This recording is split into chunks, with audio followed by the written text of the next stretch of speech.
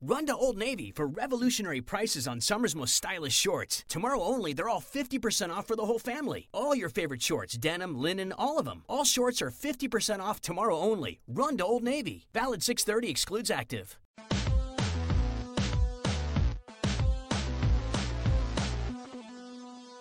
Welcome to Real Jam Radio. I'm Danny LaRue, your host, and so happy to have you with us for this episode. My guest is Ben Golliver of Sports Illustrated, one of my favorites.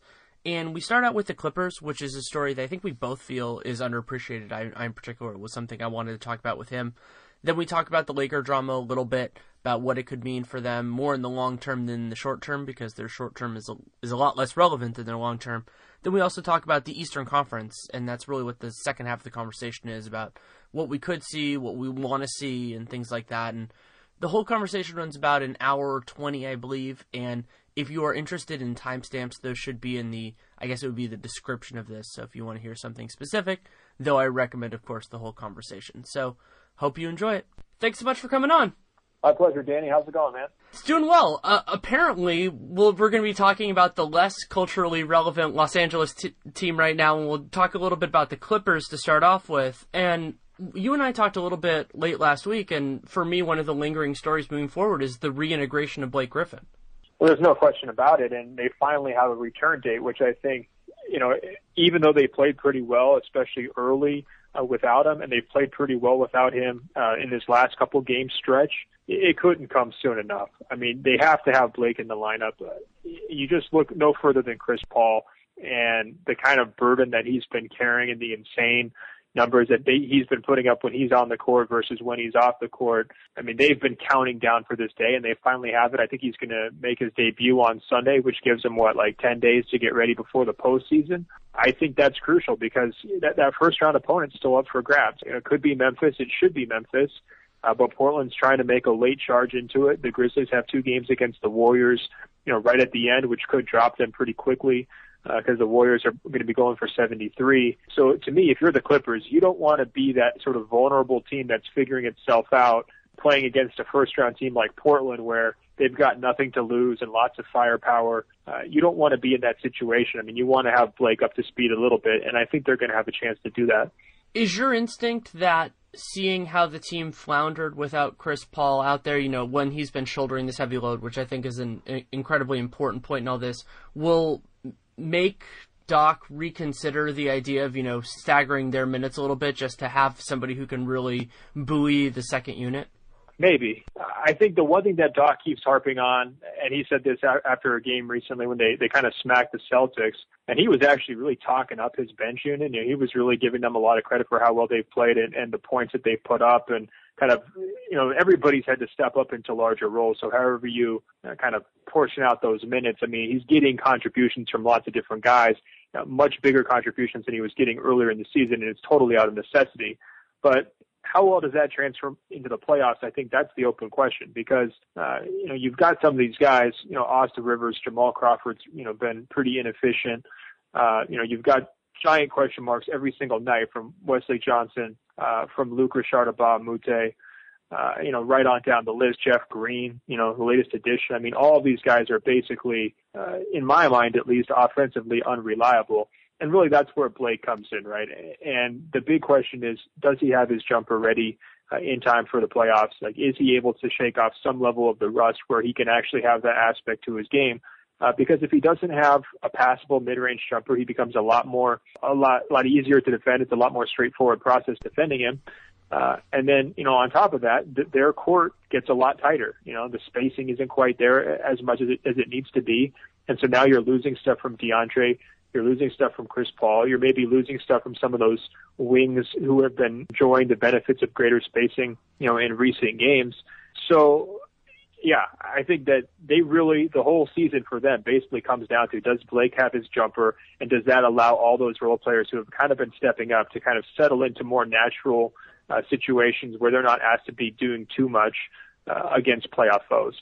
Yeah, there's a lot of really good stuff to unpack there, but one of the things that I've noticed is also you talked about the spacing for the wings, and I agree with that, is also that it is increased the spacing and the availability for DeAndre and Chris Paul pick and rolls, because you defend them so much differently when they have a credible three-point shooter out there, because Paul is so good with the ball in his hands that you, as a defender, you know that if you leave your guy, he's going to find that player.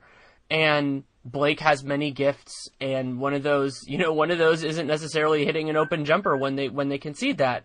What I've noticed over this time, and it wasn't really a revelation because I felt this way for a while, is that Blake Griffin is a wonderful basketball player. His biggest strength is his ability to initiate and facilitate the offense, and doing that at an unusual position, power forward.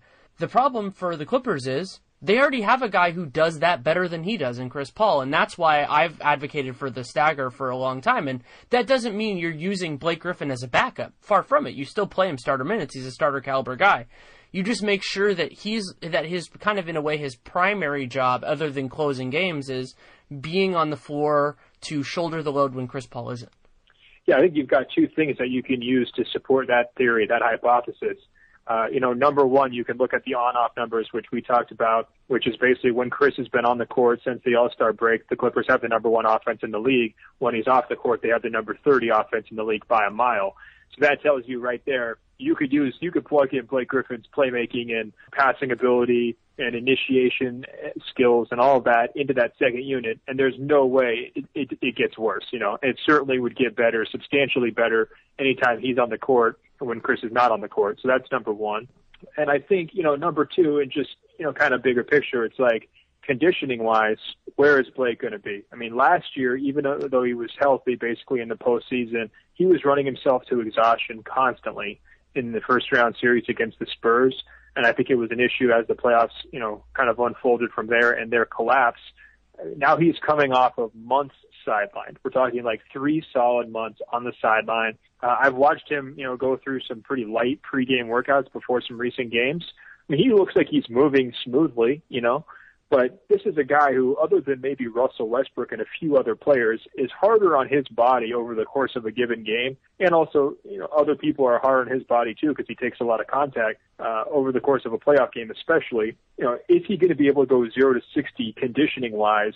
And how many minutes is he going to be able to handle right off the bat, right into the playoffs? And, Doc conceded that point last week. He said, we've got to get Blake into shape, and we don't know how long that's going to take. It was basically the gist of his message.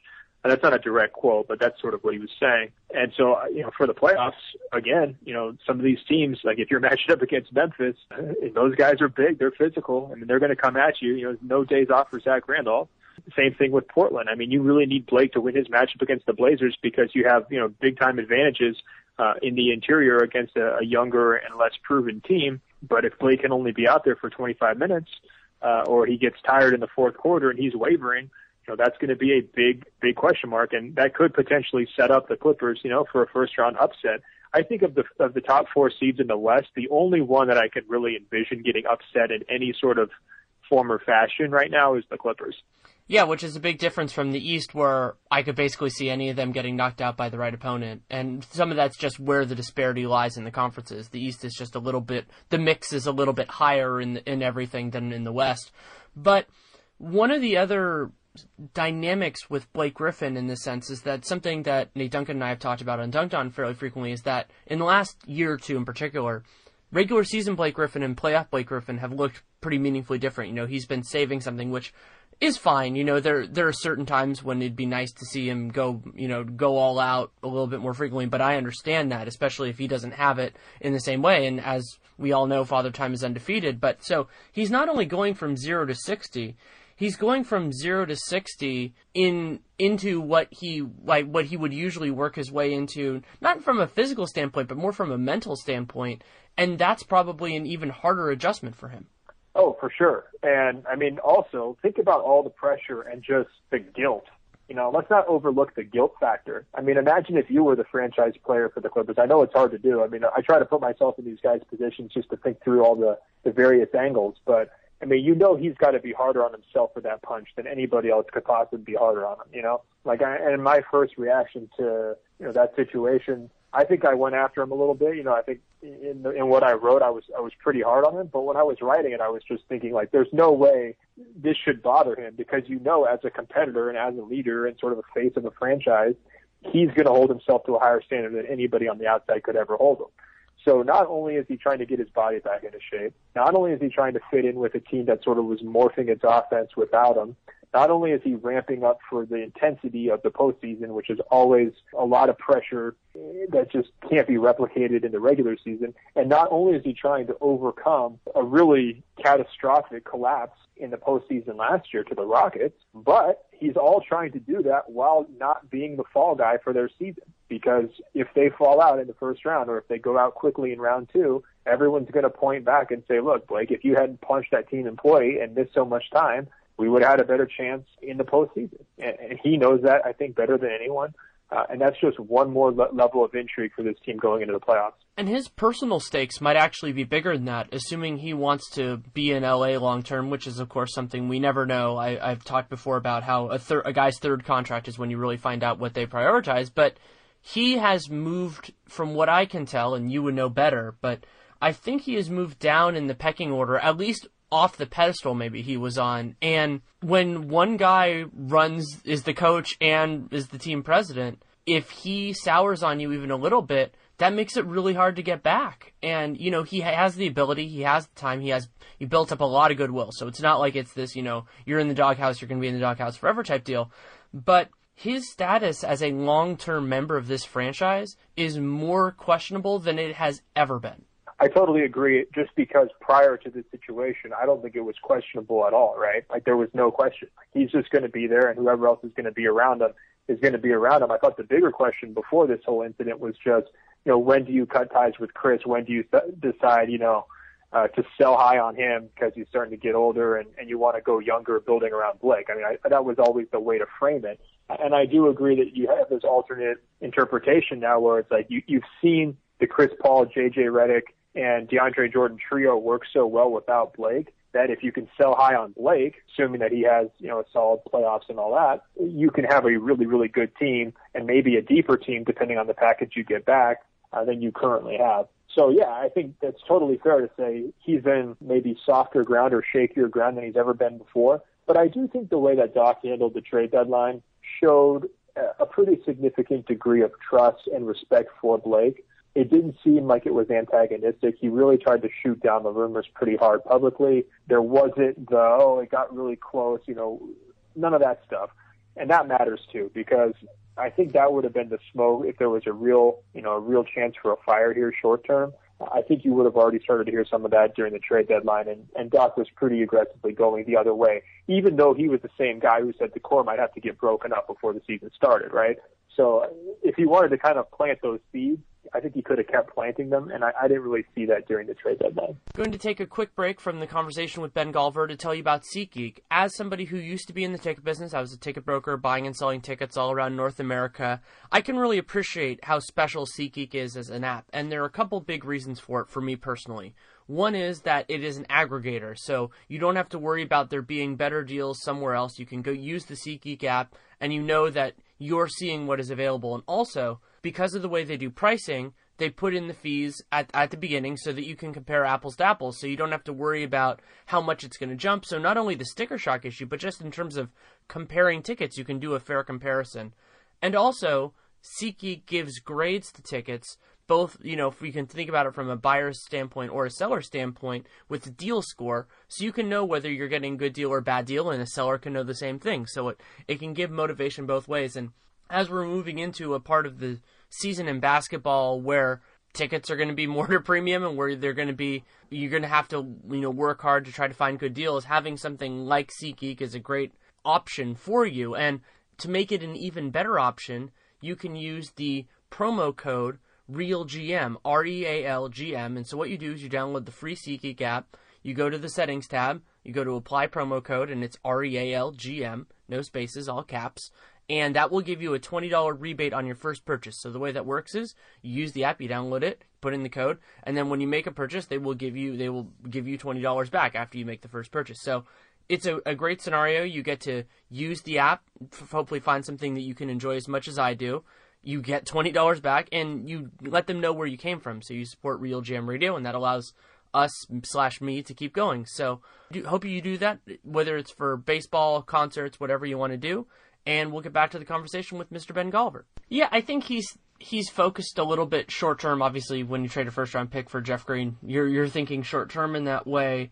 And so you want to make the best of the situation. And I doubt they got any real great offers for him at that time, though I assume they will this summer if they're really interested in moving him. And I raised some ire when I wrote the Chris Paul piece for the Sporting News earlier this season, and what I've seen coming, and there has been nothing that has changed that for me, is the idea that this team has an expiration date. And for me, that expiration date is July 1st, 2017, just because there's so many things that are outside of their control. And why I wrote the Chris Paul piece, despite thinking Chris Paul is an amazing player, is and that's a huge if your goal is to win a championship, this group isn't good enough to do it, in my opinion. Just not because of any misgivings on their part, just because they're better teams than them. And so my idea was you need to move on from that and sell high on whoever you can.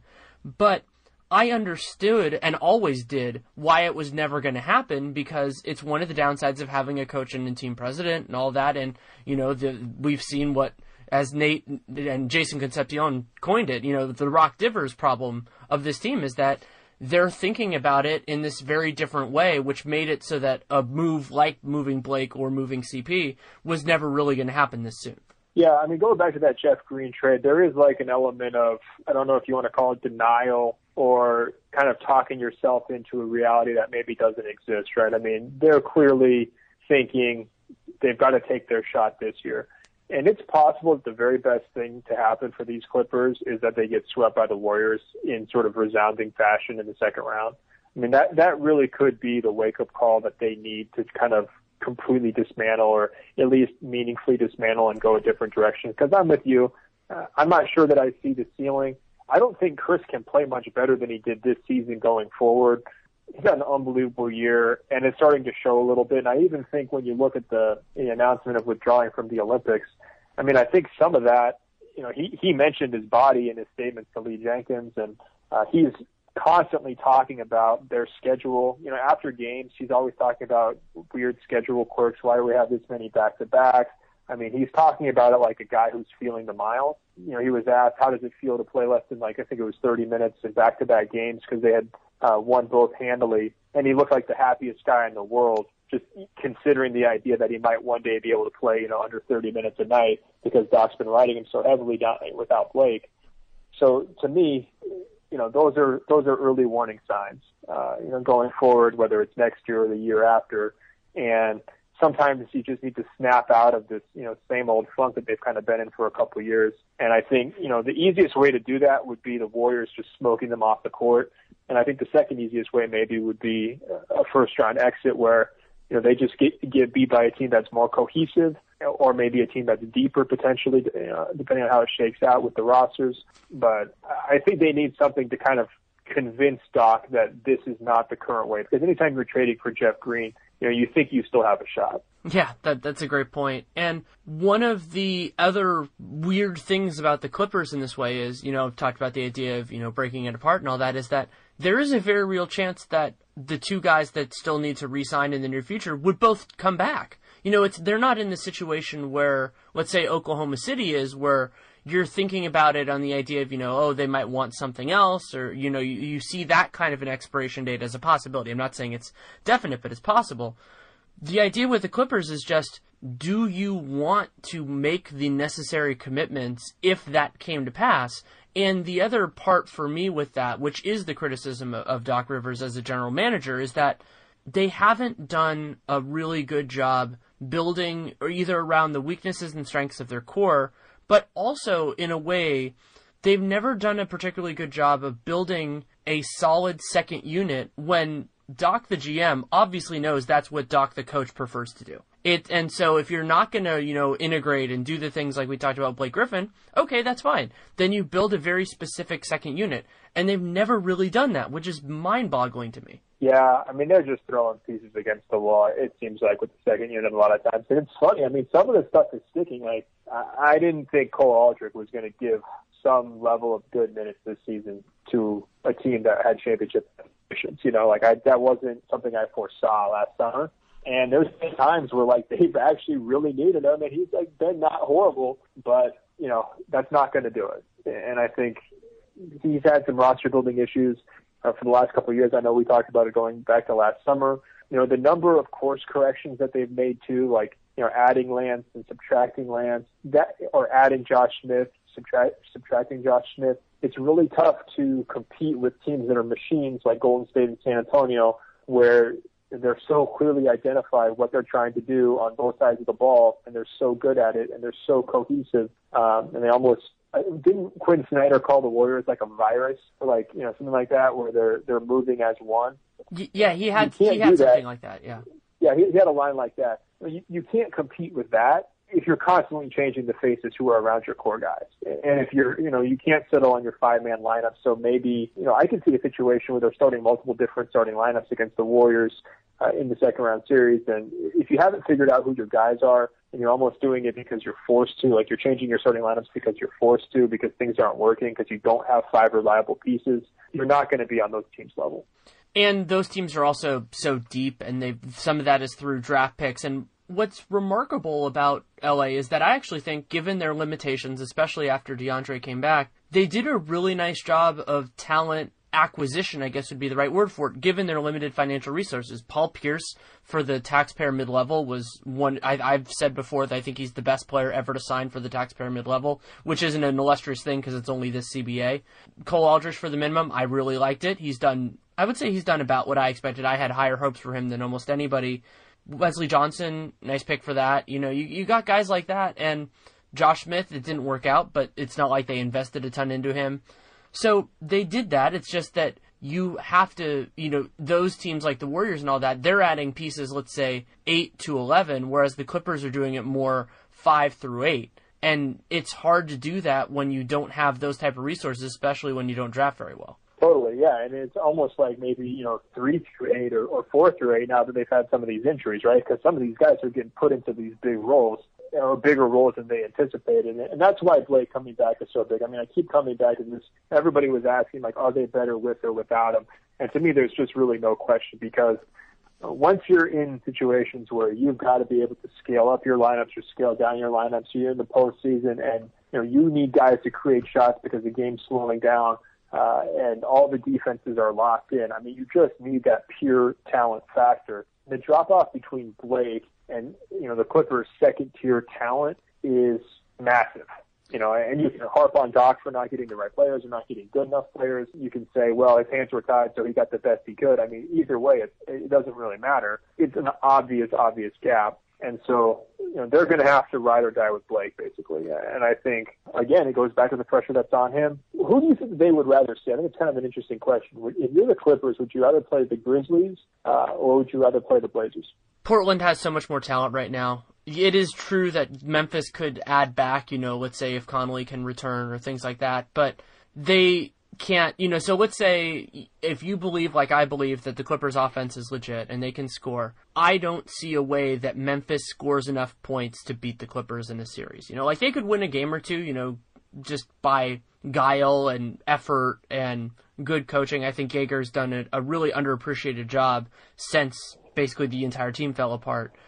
But that's not enough to win a series. Incidentally, Memphis was on the other side of that last year. And I think that if you don't have that kind of a talent level, you're not going to be able to beat a team like the Clippers. And yeah, Portland has flaws, but Portland has a nice home court advantage and 2 guys that can carry them in a way that Memphis doesn't have. Yeah, I also think the thing that Portland's really got going for it is the nobody believes in us, no expectations, we're playing with house money factor, which makes them, a little bit more dangerous. If I was the Clippers, I would definitely want to play the Grizzlies over the Blazers. I think that they've got some head-to-head matchups where they could potentially try to influence who they see, right? They do. The rest of the way. I think it's the second to last game of the Clippers season is against Memphis. It's the game between, I think, the 2 Memphis Warriors games.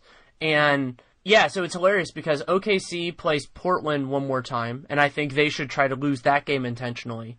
And a week later, the Clippers play the Grizzlies, and they should give that back and lose that game intentionally. And totally. So the tanks would balance. But Because as good as Memphis has played, and I've been very impressed with it, they're just not at that same group. And what I would say on the Blake question, and I believe I said this at the time, I never really engaged much in that argument because I thought it was silly, is Blake Griffin makes the Clippers better by a smaller degree than he would do on a lot of other teams. But to argue that he does not make them better is ludicrous. Definitely. And I think there's times where, like, when Chris is all the way on and the other guys are just hitting the wide open shots that he's creating, or you're getting, like, good Jeff Green night, there are definitely nights where they don't miss Blake at all. But it's the ugly nights. It's that long stretch in March where they're taking double-digit losses to every single contender, whether it's Golden State, Oklahoma City, San Antonio, Cleveland, Atlanta. Right down the list, they lost to all those teams in early March by double digits. Those are the nights where that team is so much more competitive if Blake's on the roster than without him, even if it means they've got to rejigger the offense, and even if it means things get a little bit more cramped, and maybe DJ gives back some of his scoring. Maybe Redick doesn't get quite as many touches. They're just a better, more stable, more reliable team with Blake out there. And I agree with you. I thought it was kind of a silly topic of conversation, but I guess that's what we get this time of year. I mean, part of it, I think, is, we know who these teams are, right? Like, I feel like I've got a pretty good handle on who are the legit championship contenders in the league this season, and it's almost like let's just hit the fast forward button to the playoffs. Yeah, I think that's true, and also for me as somebody who is fascinated with pick protection and all that, the Clippers actually have one of the crazier ones in the league. I'll mention in a second, but even on that end, I think it's pretty well settled. I mean, there's some teams that will win and lose games that will be surprising just because that happens every year. A team wins a couple too many and knocks themselves out. But the Clippers thing that hasn't gotten attention because it's weirdly nuanced is that if they had finished with one of the league's 5 best records, their second-round pick, so we're talking seconds here, we're not talking first, their second-round pick would have gone to Cleveland. But since it looks like they're going to finish with the 6th best record, they actually swapped that pick with the Brooklyn Nets, who a tire fire still. So they're actually going to get a pretty solid set of draft assets this year in a year where the talent isn't super great, but at least you're getting cheap guys that can, if you can draft well or you can package them into something else, can be a useful piece for them next year. And it's kind of funny how just losing those games in mid-March actually made that happen. Well, that's good. I mean, they need everything they can get. What are the odds that those guys are going to be rookies on next year's Clippers roster, or if they're going to be, played for somebody else? I think that's the question we've got to ask, right? Well, yeah, and how much money are they going to pay Jeff Green this summer? Oh God! Like that's an early front runner. If I'm going to make a blind bet on worst contract, not knowing the player, not knowing the team, or even for some guys the market, I would say that has pretty solid odds of being the worst contract signed this summer. Yeah, that's really scary to think about. Actually, I hadn't even considered that, but you're right. Do you know the other one? This is something that I'm amazed it hasn't gotten as much attention. I alluded to it in a couple pieces, including one for Real GM. So, as a weird CBA thing, so the Clippers acquired Austin Rivers, and the Pelicans had declined his option. So that meant they could only pay him a certain amount for this season, because you can't go more than the option year, because otherwise it would be a way to kind of work around the rookie scale, and the league doesn't want that for obvious reasons. So the way they did it was they gave him a player option for the second year, and so you're like, okay, it's about $3.2 million, something in that range, 3.3, I think. They have full bird rights on Austin Rivers, and they have very few other ways to spend money. I think Austin Rivers, especially considering who his negotiation counterpart will be, he might also get one of the craziest contracts of the summer. Totally, and they kind of get, which is weird. Like he's kind of got them over a barrel, doesn't he? He does. Because the Doc has basically made him their backup point guard, and they don't have a lot of other ways to get another point guard, because especially in this year where nobody's going to be on the market, you are not going to be able to get somebody for, let's say, the mid-level exception, even if they're not paying the taxpayer mid-level exception.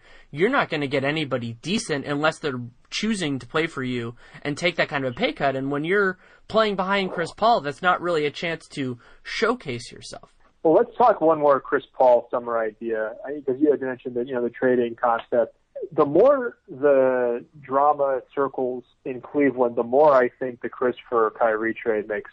Yeah, I think that what you would want if you're Cleveland is some sort of understanding. Obviously, it can't be written, it can't be formally agreed to, that he would come back because as great as Chris Paul is, it's not worth it for a rental when you consider the other pieces that they have.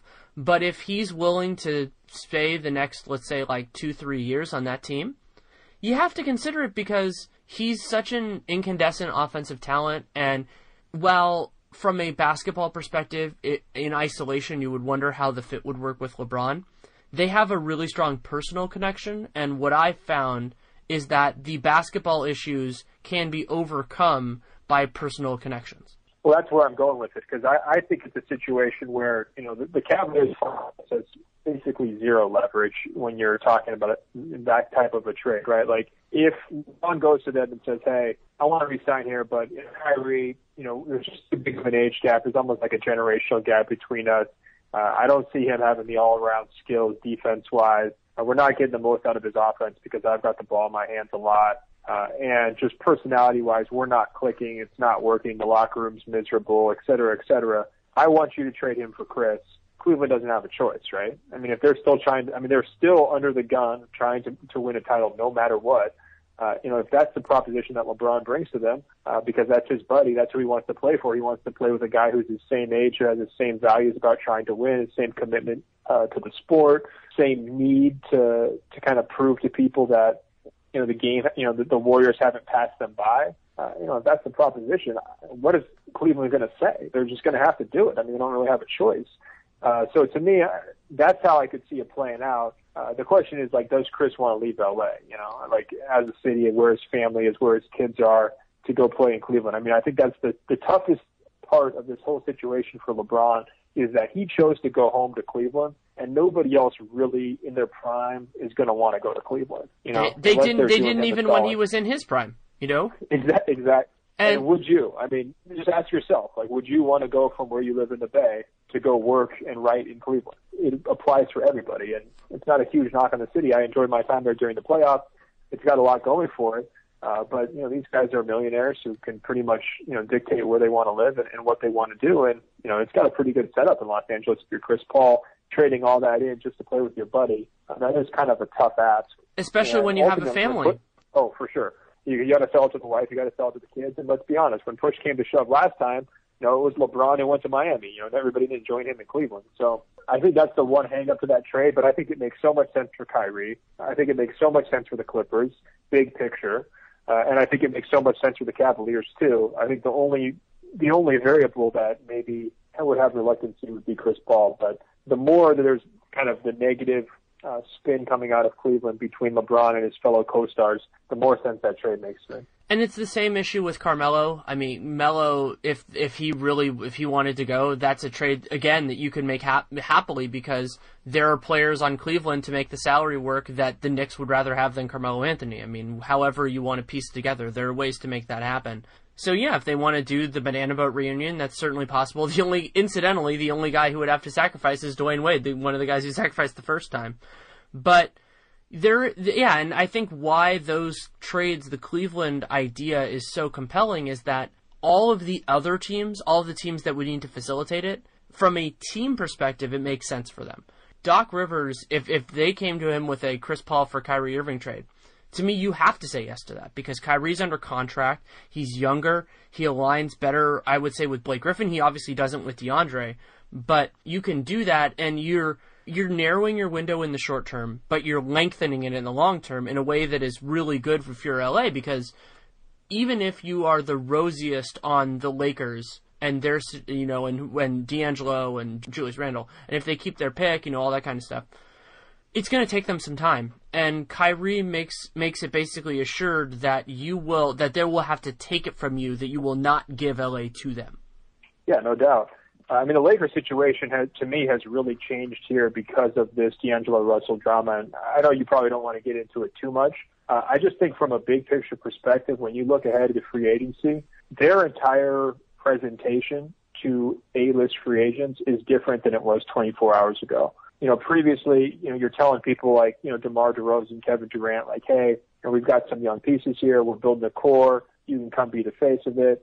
It's going to be your team. Assume the mantle from Kobe, huge market, and all these things. Now with this Russell situation, you've got a big time question mark in he is their franchise player basically next season. I mean, clearly he's got more upside than Randall or Clarkson or anybody else on the roster. He's sort of the guy they're building around, unless they land Simmons in this year's lottery. I mean, he's sort of their guy. And that leadership position, the point guard position, is now being manned by a guy who is basically a locker room leper. When you tape your teammates' private conversations without letting them know, let it out to the media, intentionally or not, doesn't really matter. I mean, that is the kind of thing that does not play in NBA locker rooms, does not play in any professional sports locker rooms, the kind of thing that sticks with you for years. I mean, you're the guy that did that, and that's how people are going to know. There's already immaturity questions around him, lots of buzz, here locally about how he conducts himself, how he carries himself. Is he really ready to assume the responsibilities of the franchise once Kobe leaves?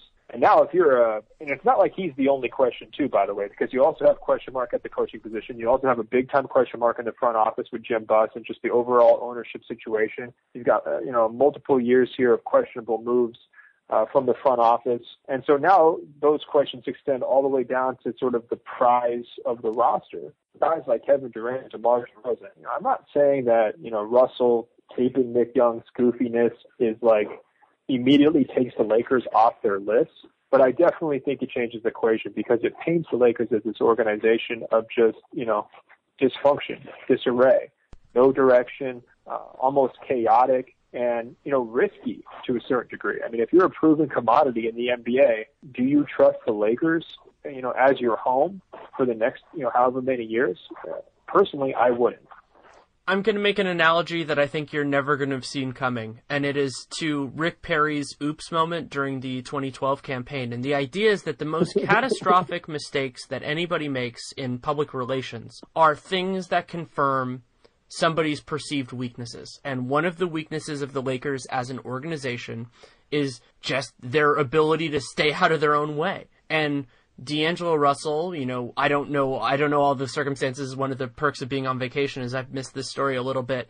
But what I do know about it and what I've heard is that it does tie in with that. And yeah, it's not the Lakers' fault as an organization that he did this stupid thing, but it's just another reason for somebody who's making one of the biggest decisions of their life to be sitting there and go, maybe I shouldn't go there. And the idea with these elite guys, with the Kevin Durants of the world, the Russell Westbrooks of the world, is that you have to be first. Being second, being third, being ninth doesn't matter because you have to be better than every other team, and anything that gives somebody pause is seriously worth considering.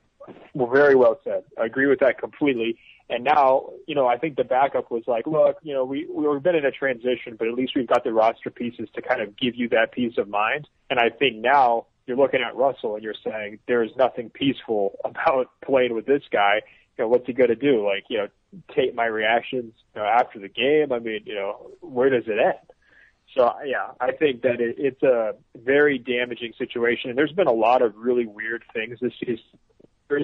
And I think that ultimately, big picture, this is the worst because I think the way it's going to play with other players, it's going to have lasting impacts and it's going to reflect on the entire organization. It's not just the D'Angelo Russell problem. And he's going to be there. Like they're not in a position of authority where they can move him, where they can go, we're going to do that, especially considering you could make an argument, and I would, that right now he looks better than every guy in this draft. So it's not like if you're sitting there and you can go, we'll just move him on and we'll get a similar player that doesn't have the same baggage.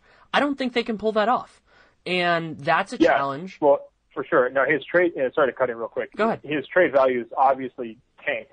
It's almost a toxic situation. So you can't trade him immediately, even if you wanted to. But you also can't keep both him and Nick Young on the same team. Like, there's just practical realities here. So they're going to have to figure out how to move past Nick Young, like, as soon as possible or as soon as prudent. And then they're going to have to, basically almost take a straw poll with his teammates and see who's okay with continuing to play with him, like who can forgive him, who can move past it. Because this is a huge breach of trust. It's a huge breach of locker room etiquette. It's not to be taken lightly. And they're just even, being around him is going to make some of these guys uncomfortable because as soon as they see him, they're going to be thinking, what's he up to? Is this a guy who I really want to go to war with? And the toughest part about it for them is that point guard is the position who's supposed to rally the troops, right? For everything that we say about Chris Paul's tough personality, competitiveness, everything we say about, Russell Westbrook, he's a little bit out of control sometimes. I mean, all these knocks that we have on other point guards around the NBA are nothing compared to the idea that you wouldn't want to spend a single minute with him because you're afraid he's going to violate your privacy, And so it's a tough spot for the Lakers. But yes, I mean, on pure talent, he's still their guy. They're going to have to stand by him. Clearly, they've stood by higher profile players like Kobe Bryant through even uglier situations in the past. This isn't the Lakers' first rodeo by any stretch, but it's going to require a lot of patience. It's going to require a lot of time. And hopefully this is the wake-up moment for D'Angelo Russell. I mean, hopefully he finally gets it because, it's kind of, these things have been trickling out this season, and he's just kind of getting in his own way. And he's too talented to let, his personality dictate his reputation. He should be letting his game dictate his reputation. And on top of everything, basketball is such an interpersonal game that everything matters, a beef about money, you can go back even to what the whole Wizard situation. And I'm not saying this is as bad as that is in any way, shape, or form, though I did find it funny that I think I saw Gilbert Arenas commented on it, I believe. And the idea, though, is that it's a delicate ecosystem. And we've seen great teams fall apart largely because of personality. That is something that has happened before, that is stitched into the fabric of the NBA. And that means that as silly as it may sound, as juvenile as it may sound, it matters. And he does have the ability to rehab his image, and if the Lakers sold quickly or sold low on him, I think it would be smart, for a team to do that, as long as you are in the right position. There are teams that would be a bad decision for. And you can get out of that. I mean, he's a teenage kid. They make mistakes. We all did it. If everything that I did when I was 19 and 20 what had that sort of an impact on my life and my career, I wouldn't be where I am today. And I think most people are in the same boat, but at the same point, he is. And he knew that this isn't something that blindsided him, that his actions matter. And from what I know, the biggest mistake in all of this is just the idea of wanting to do that in the first place. It's kind of one of those things where the worst case scenario happened, but you opened the door by making an unnecessary decision. Yeah, I mean, and people are going to say, well, it's actually Nick Young's fault, or cut D'Angelo a break. Maybe he was hacked, or maybe somebody else published it, or whatever. And the bottom line is, it's just poor decision making from him. And it's not even the poor decision, or that he walked into this trap that maybe he couldn't have seen because he's too young to understand it. To me, the bigger violation is just sort of quote the bro code. You know what I mean? You just don't do those kinds of things. And there's going to be, veteran players, not even veteran players, basically everybody who's going to look at D'Angelo like he's almost like a tabloid reporter, Especially when he's in LA. Exactly, because usually it's us against them, right? And the time where the reporters aren't in the locker room, that's the private time. Anything goes. Everybody can make jokes. And there's so many people who are trying to get access into the locker rooms now in various ways, behind-the-scenes documentaries, reality TV shows, just go right on down the list, right? And these guys value their privacy so much, as they should, even more so than the average human values, and we all value our privacy a lot. And to have your teammate be the one who does it, it's just going to sting. And some people might be thinking, oh, you're making too much of it. I just promise you I'm not. That's just not how professional athletes think, especially when you're sort of the guy who's on the cover of Sports Illustrated with Kobe. Potentially you're the guy who's going to take the reins, right? You got to do better than what he's doing by a lot. And I assume before the game tonight he's going to issue an apology. He should. He better. And the fact that he ducked the reporters today at shoot-around is not great. He better come correct with the apology as soon as possible. Yeah, and as I mentioned, interrupting your answer, regrettably, is that it's a lot different also when you're in a glamour city and you're going to be there for a while, because there are people who will choose to go to LA because of the lifestyle. That's I'm sure that was a part of what has drawn people to Miami for years, the Knicks, the Lakers, of course. And so if those people see that potential as being a liability for them in a way that they hadn't considered before, that takes some of the bloom off the rose. And that matters. It could be small. It might not be a ton, but it could matter. Yeah, and guys aren't rushing to play with, young point guards as it is. If they were, everybody would be going to play with Damian Lillard in Portland, I mean, there's different situations around the league where once the guy's established himself as the alpha dog, he's kind of proven that he can run a show and win games consistently. That's when you start to attract other players, right? The Lakers have none of that right now, and now they have a big question mark as sort of the face of their roster. It's tough. Again, it speaks to the organization's culture, though, and you got to wonder, like, when does management truly step in here, and whether it's, clean house or just hire a coach who's going to have, a more orderly locker room, because that's the great irony, right? Like, Byron Scott's this, like, law and order guy who's real tough and all this, huge tough talk and being, hard on the young guys and everything. And what does he get from it? The ugliest locker room situation the league has seen this season. Yeah. We're going to change gears to a more relevant set of teams in the Eastern Conference. And I guess the best way to put this right now is it's really in flux, other than I would say the 1 and 2 seeds. Maybe it's more about seeding than about who makes it in. But I guess start at the bottom. Do you think the Pistons end up making it as the last team? Well, I think so. I mean, it's so tricky because, so 7, 8, and then potentially 9. I guess maybe the better way is to say who's going to be on the outside. And I don't really see Chicago making a push back into it. Things have just deteriorated so badly. And I think Washington has kind of reached they're kind of past the point of no return where it gets really hard to make up the number of games they need to make up. So I think the 8 teams that are in currently have a really good shot of being the 8 that stay. And it kind of comes down to Detroit or Indiana in terms of the seeding there. But yeah, I think Detroit is a pretty compelling number 8 seed. If of those 2 matchups, I think I'd probably rather see Detroit play Cleveland in the first round. I don't know, mostly just to kind of get a strategic test for the Cavaliers from Van Gundy. Not to say that that's not a knock on Vogel, but I kind of like to see it maybe a little bit more than the other way. But I wonder if you're Toronto in that 2 seed, like which of those 2 teams would you rather see? Like, do you want to deal with Paul George if you're not 100% healthy with Carroll and Lowry? Would you prefer Detroit just because their guys are maybe younger and less experienced and still kind of learning how to play with each other after that Tobias Harris trade? I think if you're Toronto, you'd probably rather play Detroit. If you're Cleveland, does it really matter? I think they probably win either one of those series easily. But from an entertainment value standpoint, I think I'd probably rather see Cleveland play Detroit.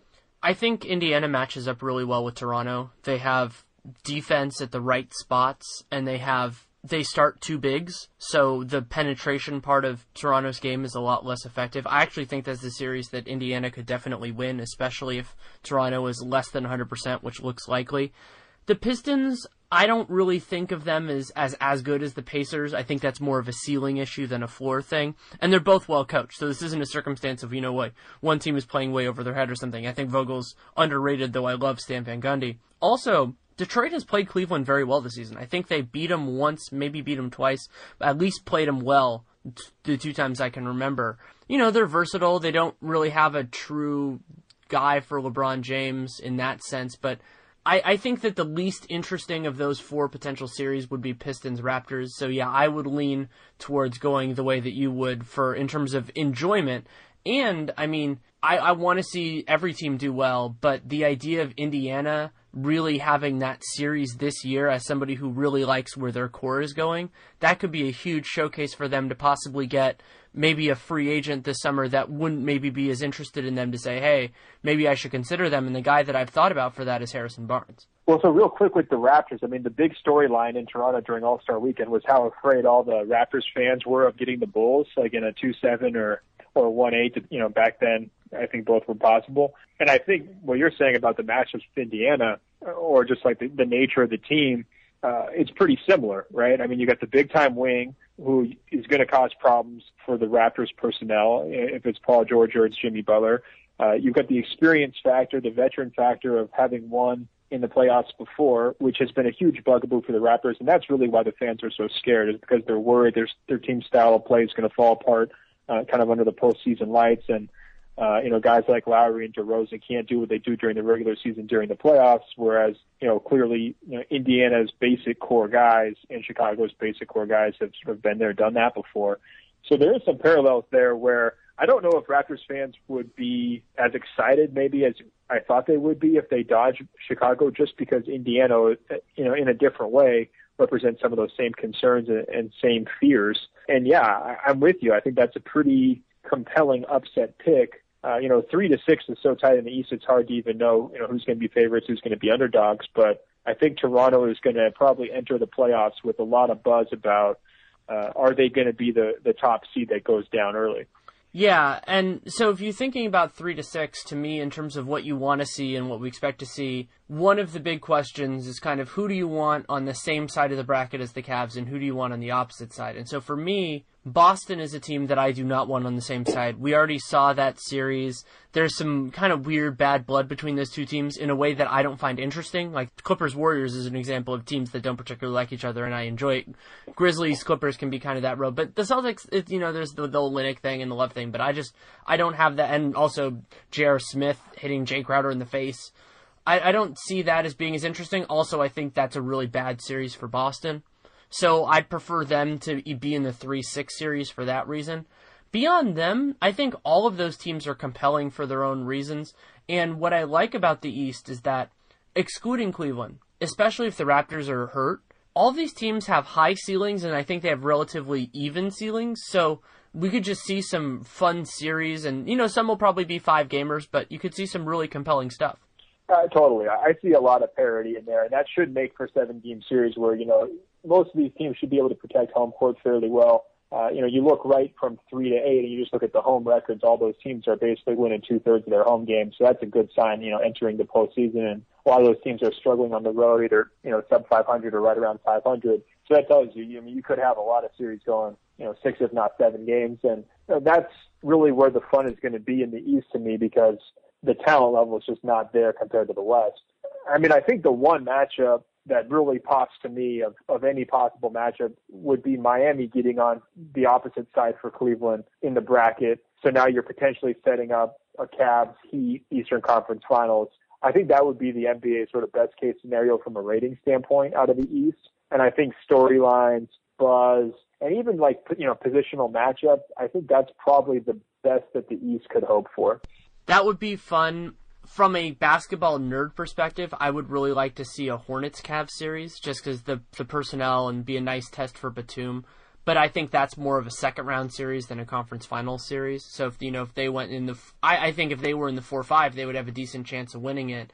And it's going to be, so Atlanta, I'm happy and impressed that they've done well, but I don't see them as being a team that could, make the conference finals, but not as a team that would really threaten Cleveland in the same way, because their strengths are more controllable than, let's say, Miami's in that sense, and maybe even Indiana, just because I don't think Indiana's even gotten that close to their ceiling yet. Yeah, it's really tricky. I mean, I guess I'm looking at it through the lens of, which of these teams do I actually think could push the Cavaliers? And I mean, you can kind of, like you're saying with the parity factor, you can almost talk yourself into a lot of these teams being able to do it. But I think the memory of last year's Eastern Conference Finals is just really burned into my head. I was just really disappointed by that series in the last couple of games, where LeBron is just so much more physically imposing than everybody that's being thrown at him. And Atlanta just had no team concept to be able to really stop him or slow him down in any meaningful way. It really just kind of felt like an AAU atmosphere where the very best player on the court is winning. It doesn't matter, what the other team is even doing. And that's not that fun to me. Watching LeBron challenged against, the Spurs in the finals a couple of years ago or the Warriors last year. I mean, that's really intriguing, fun basketball. That's what I like to see from, this once-in-a-generation type put to the test. Watching him play these that are sort of very good, not great, is less compelling, and it just kind of all runs together. I guess my hope is that Miami would be able to push him a little bit because, number one, Spoelstra knows everything that he's trying to do, right? He knows him inside and out. I think, number two, they've got some pieces on the perimeter defensive-wise where they can throw different looks at him. They've got a shot-blocking presence that they can use inside, whether you trust him to kind of hold up throughout an entire playoffs or not, mentally and all the other things in Hassan Whiteside. He's at least there to man the paint. And then you've got a lot of experienced, trusted veteran pieces who are pretty much known quantities. And they're all playing pretty well together right now. They're really having a nice second-half surge. And you're getting some, found money from guys like Josh Richardson who basically aren't missing three-point shots at all. And so now you've got a little bit of firepower that you maybe weren't expecting. I'm not saying that I think Miami would beat Cleveland in a series by any stretch, but when I'm looking at these teams, who can really push them? Like you're saying, Boston, that's a tough matchup for Boston. Toronto, I think that, they pretty much get blown off the court when push comes to shove. Charlotte, I know what you're saying basketball nerd-wise, why that would be compelling. I think it'd just be a similar situation where they just don't have the horses to stay with LeBron and everything just goes downhill from there. So to me, almost by process of elimination, it's Miami. Yeah. And Miami, they could be, if they got the 3, that would be interesting. And one thing I've been considering the last couple days is that it seems to me like Atlanta's moving a little bit closer to feeling comfortable in the 3 spot. And to me, what that opens up is this fascinating kind of decision process for Boston. Because if I'm Boston and the Hawks are getting the 3, I would rather be the 6 than the 5 or the 4. Because you get on the opposite side of Cleveland, you get a team that I think they feel comfortable against potentially in the first round. And, they don't really have the right guys to throw at Horford, but they have a lot of defense at other spots that can be fun. And I just feel like that would be a better matchup for them than either Miami or Charlotte.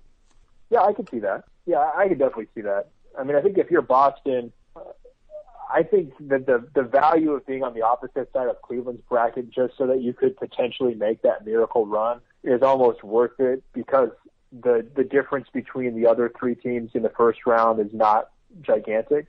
And I think matchup-wise, like you're saying, I mean, if you're Boston, you're not too worried about, playing the spread style, and I think you can handle that. As long as Crowder's back, you're good. I think you're going to be able to rely on their defensive identity, the pressure and all that. I think that's going to work just fine against Atlanta. I don't see it being like, something that they would like run from. I think they'd be okay with that. And I think that the greater good of avoiding Cleveland for as long as possible would outweigh any short-term cost in picking either Atlanta, Miami, or Charlotte. And something else that's exciting about this playoffs is that other than the Hawks and the Heat and the Cavs, I would say, every team would have a huge benefit to winning a playoff series. Whereas in the West, it's only really downside, especially in the first round. If any of the top 4 lose, that's devastating for them for many reasons. But in the East, in a wide open free agency, almost all of those teams have cap space in some form. It would be, be a nice little statement thing to get on the radar. And since the East is so wide open outside of Cleveland long term, be a nice little selling point to be, hey, we can be that team. I mean, that's what Washington was hoping for forever, basically, was to be that, to say, hey, if we add you in, we're going to be the contenders, and if you're a young guy, we'll be able to outlast Cleveland. And you can make that argument credibly if you're Boston, if you're Indiana, maybe even Miami, just depending on, because their situation's just always so nebulous, but they always pull guys. And so winning a series could actually really help their profile. I think it's a great point. I mean, everybody in the East is playing for July, and I think that includes Cleveland too, but just go right down the list. Toronto, DeMar DeRozan, Atlanta, Al Horford, Miami, Hassan Whiteside, Boston, they've got to decide, does Isaiah Thomas get to keep the keys, past the season? Is he going to still be that main scoring threat, or do they have to really consider, pushing all their chips in and getting a bigger name guy as their number 1 scorer? Charlotte's got to make decisions on Batum and some other players. So already all those teams that we're talking about, trying to position themselves, have their own internal big-time questions about, talent retention or change of direction. So that adds huge levels of intrigue because if any of those teams make the conference finals, their whole story changes not only to their own guys, but to anybody they're potentially recruiting. And it's the same thing really for Cleveland too. I mean, if they go to the finals, again, they're going to be in a situation where they can sort of pick and choose and make their moves like they've been doing, with quite a bit of leverage, I think, in some of these trades they've been making to take on salary. And they can really talk themselves into sort of this, all-in approach. If they don't, I think that puts, Kyrie and Kevin Love in play immediately and, potentially other pieces past that too, because, if it doesn't work this season, I mean, that's a disaster in my eyes. Yeah, it is. And as much as they've kind of, I would say Cleveland has disappointed a little bit from a regular season perspective, I do feel that there's not much that has happened other than, some potential health stuff that has dissuaded me from their capability and favorite status in the East. Toronto's been better than expected, but I still don't think that they're going to, that they're a serious threat to Cleveland at this point. And what we saw last year was so incredible because they beat down basically some of these same teams with at least one hand tied behind their back. Oh, totally. And I go back to there's been lots of negative talk about LeBron's behavior, his tweets, coaching on the sideline the other night, so on and so forth. But he's been backing it up on the court. His numbers are up since the All-Star break. They're still, excellent MVP conversation type numbers. Obviously, he's not going to win it this season, but he's on that short list. There's no question about it. And he's healthy. I mean, that's the other really big thing to me is, he hasn't been dealing with the things that he dealt with last season. And if he was able to play through that stuff last year to put together the kinds of triple-doubles he did in the playoffs last year, I think he's going to be able to do even more this season. And the other thing I kind of compare it to is, is there a single team in the Eastern Conference where you compare them to, say, the Pacers from 2 or 3 years ago or the Celtics from 2012? Is there any team besides Cleveland that's on those teams' levels in terms of being a real postseason threat? Because I don't see a team like that. And then to me, it's the question, has LeBron slipped that much from a few years ago? And I don't think he really has. When he's going all out in the postseason, I think he's going to be pretty much the same guy he was these last few years. And I think if he's facing weaker competition, it's almost like, what do we expect? Of course he's going to triumph over those guys. The only pause that I have of, LeBron taking a little bit of a step back is concerning is also that Mozgov is not having the effect he did. Thompson has done a very nice job this year, and I give him a lot of credit for that. He's getting a lot closer to playing up to his contract, which is great.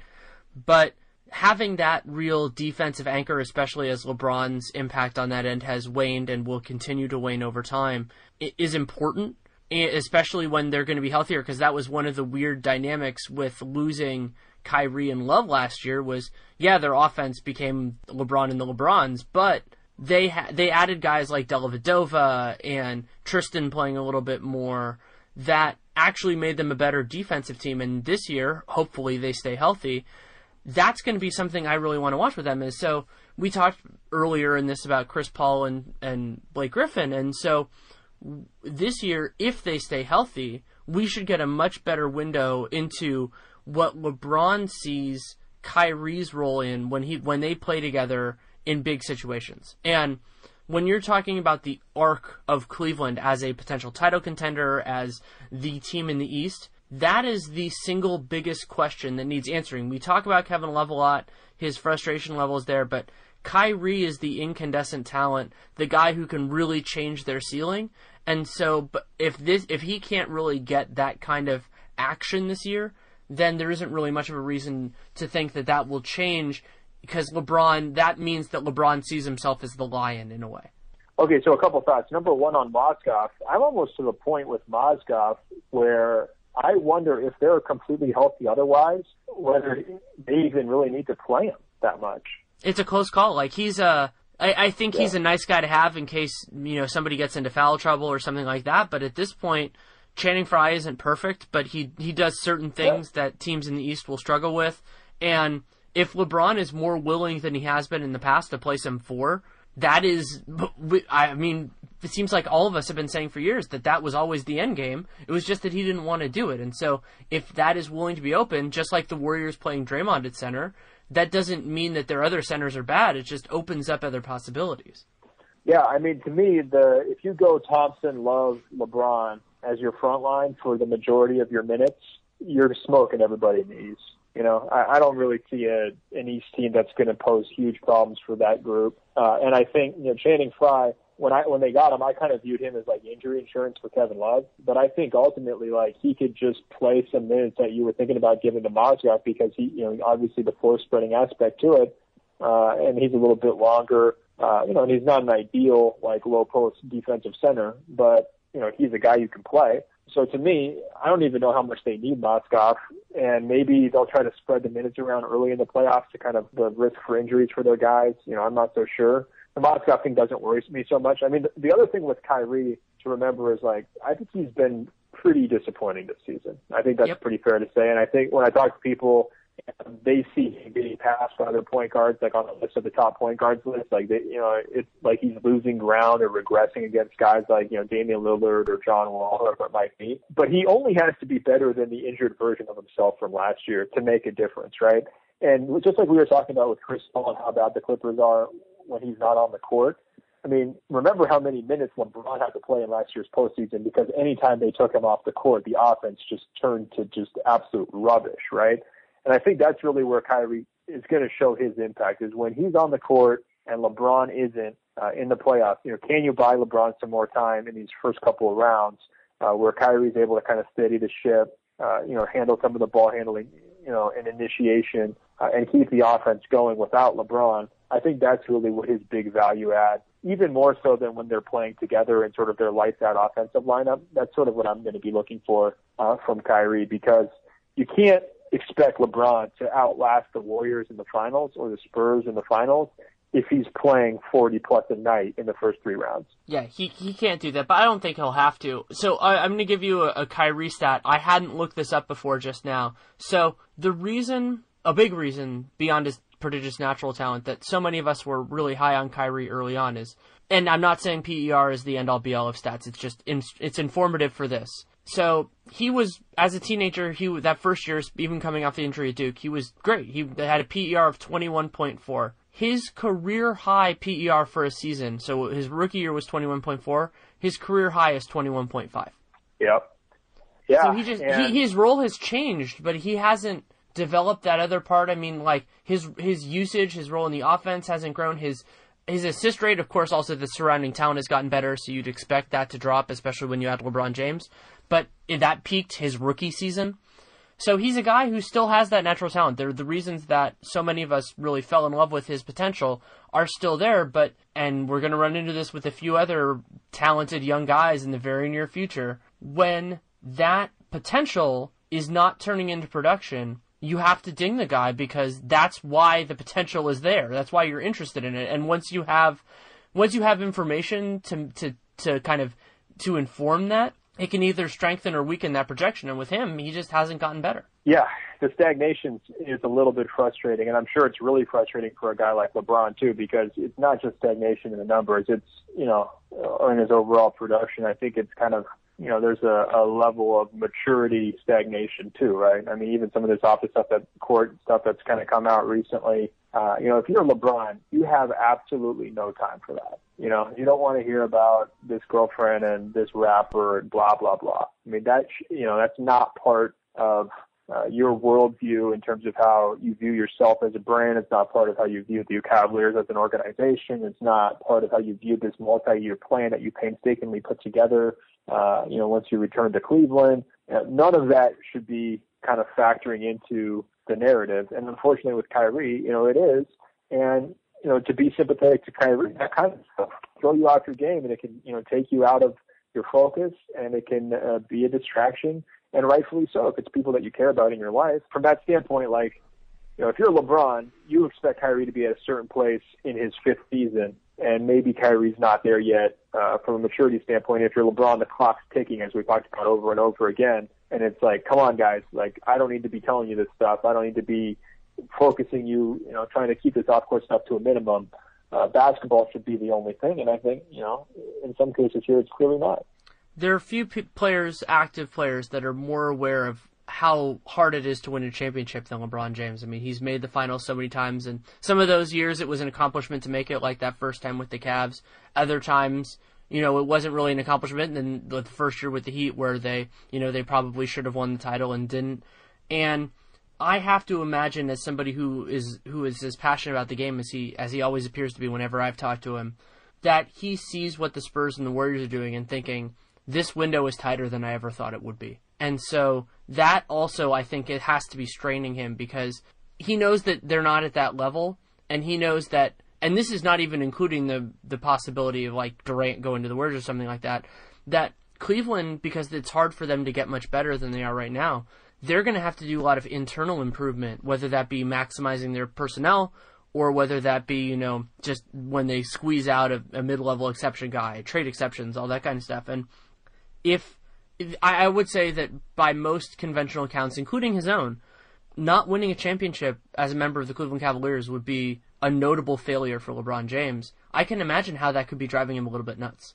Oh, absolutely. 100%. That is what's driving him nuts. And I think it's really, if you're him, it's Kyrie and Kevin Love both kind of stagnating or not really gelling and not really coming together with you as a dependable, night in, night out. We know what we're going to do against every single team and just smoke people kind of core in year 2. That's really driving the frustration. because, you can go down the list of all the role players. LeBron's going to have different expectations for every single guy. He's obviously going to expect a lot more from Kyrie than Dellavedova, a lot more from, an all-star like Kevin Love compared to, a James Jones or whoever. And the fact that those three guys don't really appear to be getting the most out of each other, this deep into year two, that's a big problem. And that's why I think both Kevin Love and Kyrie are going to be, heavily involved in rumors this summer in free agency if they don't win the title. Because if you're LeBron, something's going to have to change so you can win a championship, right? I mean, you can't just run it back, and keep hitting the same wall.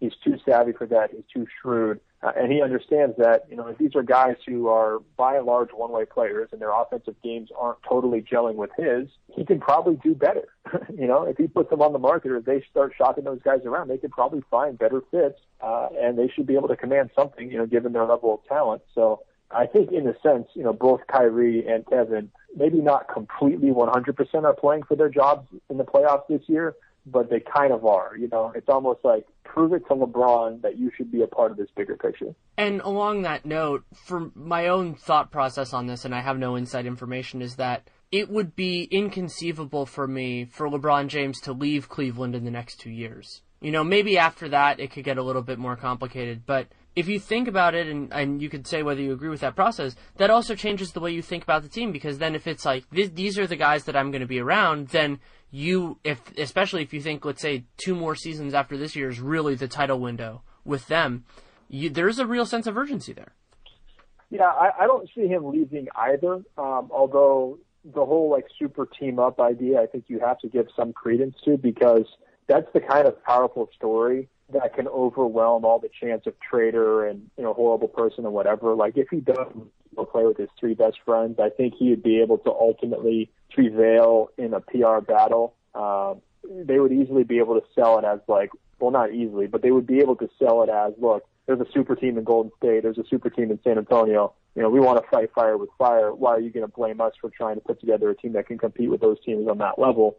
And by the way, we've been friends since we're teenagers. We've always wanted to do this. I think that would help him really limit the damage of, bailing on Cleveland for a second time. It wouldn't obviously play very well in his home state, and he'd have to answer for that in a huge way. But I think he could probably get by with that on sort of a national level. Yeah, he wouldn't get a Ray Bork parade if he won a title. Let's say it was with the Knicks. Exactly. So, but more immediately, if he does decide to stay, and I think most of what he's been doing recently is sort of flexing, right? Like, he's showing his influence, he's showing his power, and he's kind of laying down the line for guys like Kyrie and Kevin Love and encouraging them to realize, don't coast into the playoffs here. Don't let up. Don't look at this as an opportunity to, just kind of bide your time until the games start to matter. Take your game to the next level, because I'm watching you and I'm trying to think about how this is going to work long term.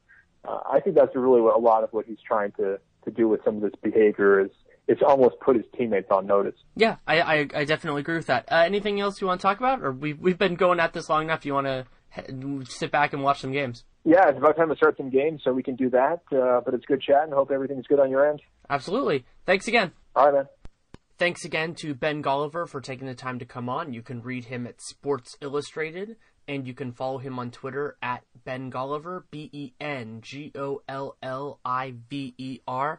One of my favorites. He also does a nice job of putting up videos, which is something that I don't do, but it's another perk of following him. You shouldn't. I think there are better reasons to do it, but it's always nice to have somebody who does a nice job with that and is, of course, so knowledgeable about the sport. And having him be based in LA has made this podcast a lot more fun because he had a lot more direct knowledge on this sort of a thing than I do. And, it's always great to talk to him. He's one of my favorites. And, yeah, so we'll see. We're getting now into the playoff push. There are a lot of different storylines coming on.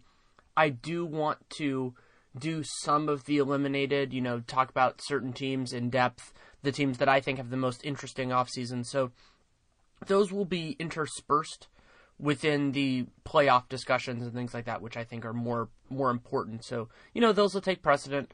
Probably do some draft stuff at some point as well, just because I enjoy that. And as many of you guys know, I have people that I really like to talk to about it. So that is always a nice thing as well. So if you want to give feedback, positive, negative, in between, you can reach out to me on Twitter at Danny Leroux, DANNYLEROUX. you can email me, DannyLaRueNBA@gmail.com. That is my email address for this sort of thing.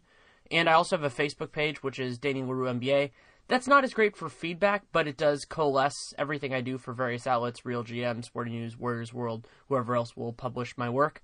And it is a place, though, to have all of that kind of in one place. And if you want to leave comments anywhere or everywhere, I promise to read everything. I respond to as much as I can.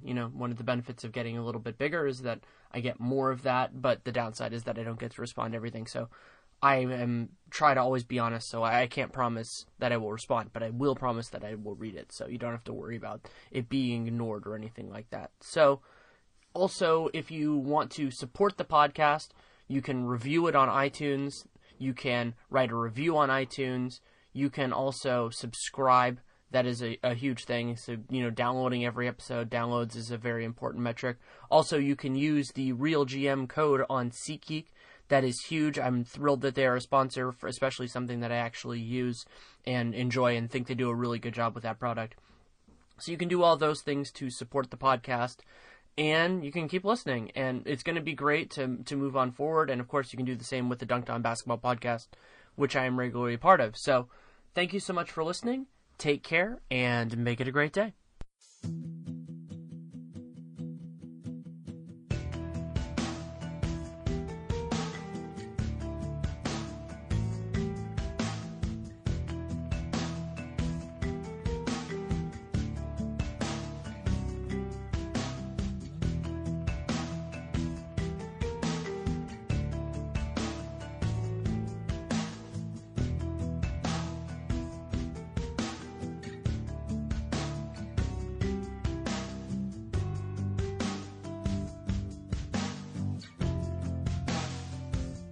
Make your 4th of July sparkle with a little help from your friendly neighborhood Randall's. You'll find great deals on grilling favorites and more. Everything you need to make any summer gathering festive.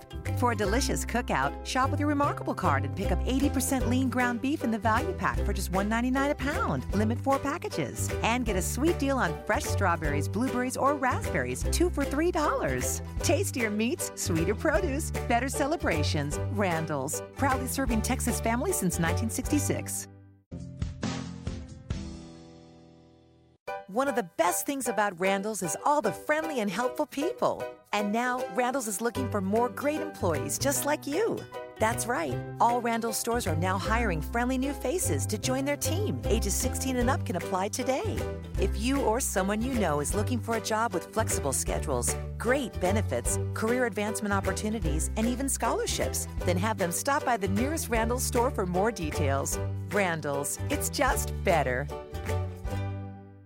One of the best things about Randall's is all the friendly and helpful people. And now, Randall's is looking for more great employees just like you. That's right. All Randall's stores are now hiring friendly new faces to join their team. Ages 16 and up can apply today. If you or someone you know is looking for a job with flexible schedules, great benefits, career advancement opportunities, and even scholarships, then have them stop by the nearest Randall's store for more details. Randall's, it's just better.